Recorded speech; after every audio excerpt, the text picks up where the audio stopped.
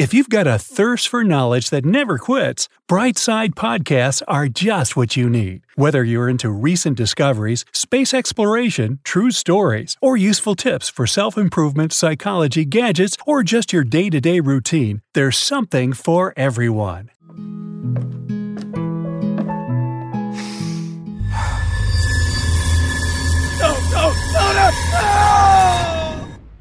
Technology has brought us a lot of wonderful things, such as ordering a pizza with a single button, or receiving text alerts about how close your pizza is. However, not everything is sunshine and pizzas in the digital age. Once upon a time, you could say with confidence that the person you were talking to is, well, an actual person. That's no longer the case, as robocalls and chatbots, computer programs designed to simulate human interaction over the phone or on the web, are more common than ever and getting more sophisticated every day.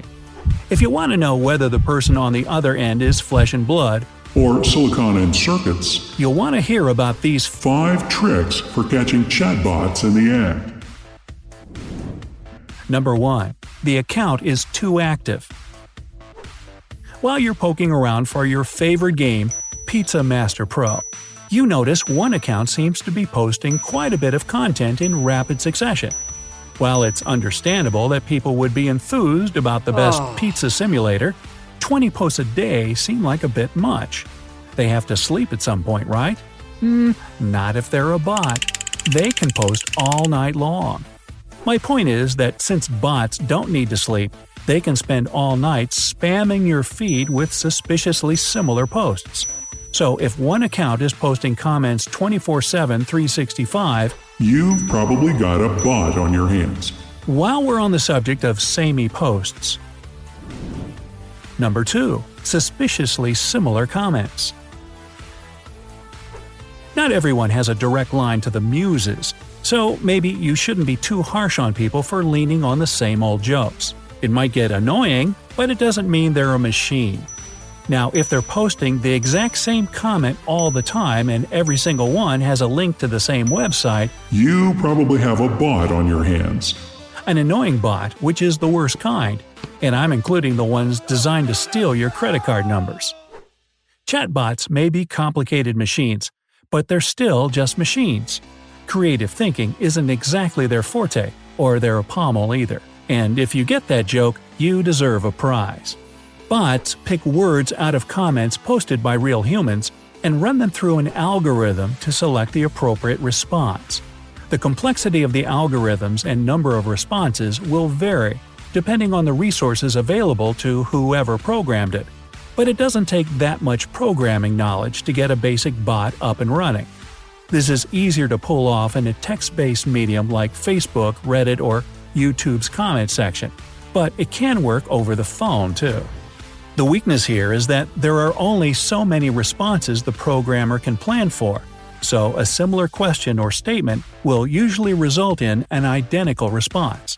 This means that if you're ever not sure what you're dealing with, you can try asking them a series of very similar questions.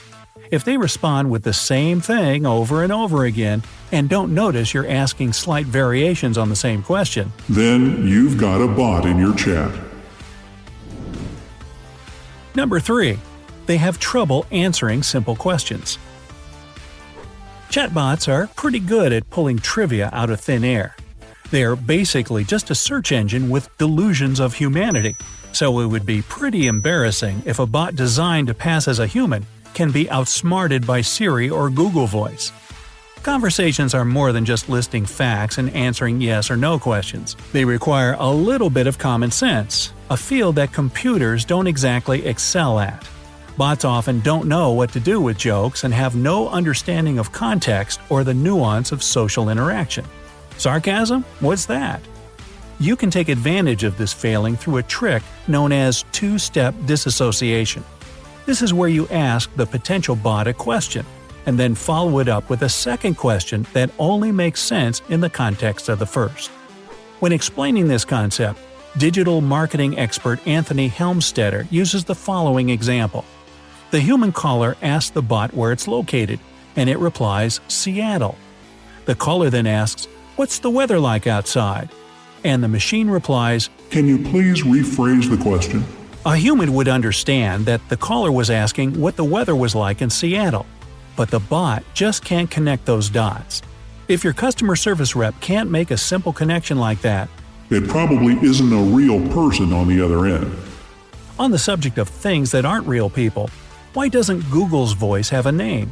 Amazon, Apple, and Microsoft all name their digital assistants, so why not Google? Don't feel bad, Google Voice, I think you're fantastic. What about you, Brightsider? Tell me in the comments if you prefer Siri, Alexa, Google, or Cortana when you need to look something up, but don't want to get your hands dirty on that filthy keyboard. Number 4. Sparse profiles. Do you remember the first time you logged into Facebook?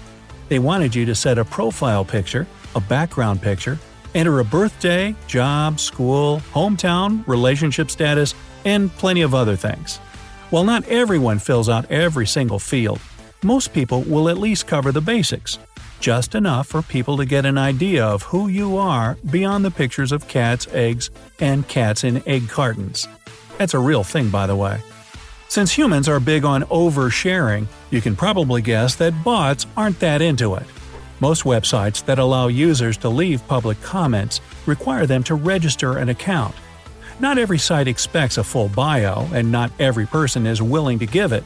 But if the account is nothing more than a name and placeholder profile pic, Then you might have a bot on your hands. well, this might not be conclusive evidence. It's a pretty big red flag. If you notice a whole bunch of these barren accounts, that's a much bigger red flag. In that case, You don't just have one bot, you have an infestation. you see, the automatic responses bots give out tend to be chock full of keywords.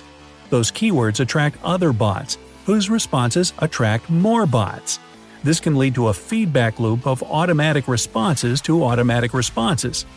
Even when things don't escalate that far, bots still love to follow each other around. Particularly nefarious programmers will go as far as creating bots specifically to upvote the comments of their other bots. So, if you ever see a bunch of incomplete accounts with obviously randomly generated names or tagging each other's tweets, You've got yourself a flock of bots.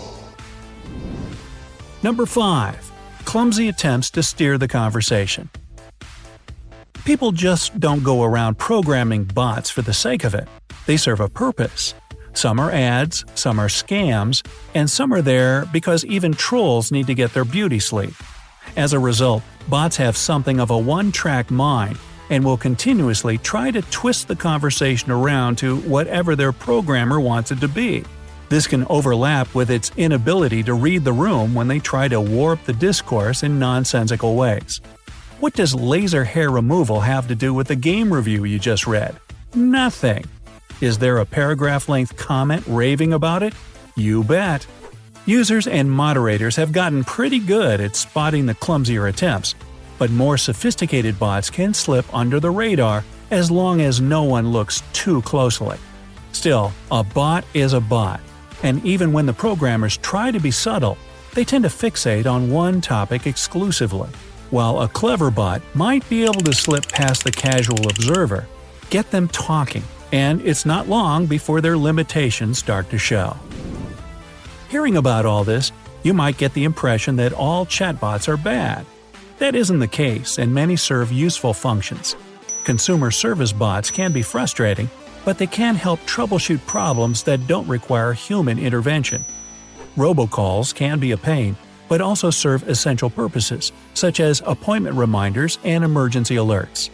Still, there are enough sneaky robots out there that it's handy to know how to tell a person from a machine. Like me.